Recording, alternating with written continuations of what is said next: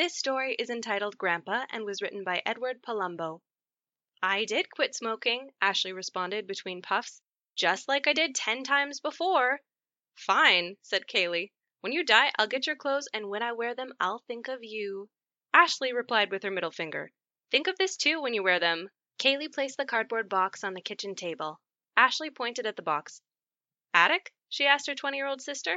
Yes, in the corner next to the banjo with no strings. There must be 1,000 photographs in here. Any of us? Asked Ashley. No, these go way back. Kaylee pulled out a creased photograph and handed it to her sister. This is from their wedding. Grandma and Grandpa, they look so young. They almost look fashionable.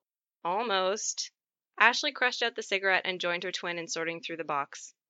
I've never seen any of these, Ashley promised. They must have been up there for 20 years or more. This one's been photoshopped, said Kaylee, as she handed the image to her sister. Grandpa is standing next to Abraham Lincoln. They didn't have Photoshop back then, Ashley replied. They must have used some form of trick photography. It's a good job, though. And this is a fake, said Kaylee as she placed another photograph in her sister's hand. Grandpa is posing in front of the Sphinx. This could be real, said Ashley. I mean, it's not impossible that he visited Egypt. Look closely, Kaylee instructed. The Sphinx still has his nose. Oh, yeah. And what is that Grandpa is wearing? Who knows, Kaylee replied. Some sort of uniform? She continued to sort through the box. Why would any man have so many fake photographs? People had a lot of free time in the old days, Ashley replied. Yeah, you couldn't feed the hogs all day.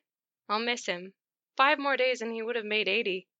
A lot of people make 80 now, or older, said Ashley. Yeah, but after Grandma died, I knew he wouldn't last long. Kaylee pulled a large photograph from the box. Here's one of Grandpa at the Last Supper, with a beard, she enthused. He looks good with a beard, said Ashley. Yeah, I never realized Jesus was so thin. People ate a lot less back then, promised Ashley. What do we do with all these photos? I don't know. I'll make a scrapbook or something?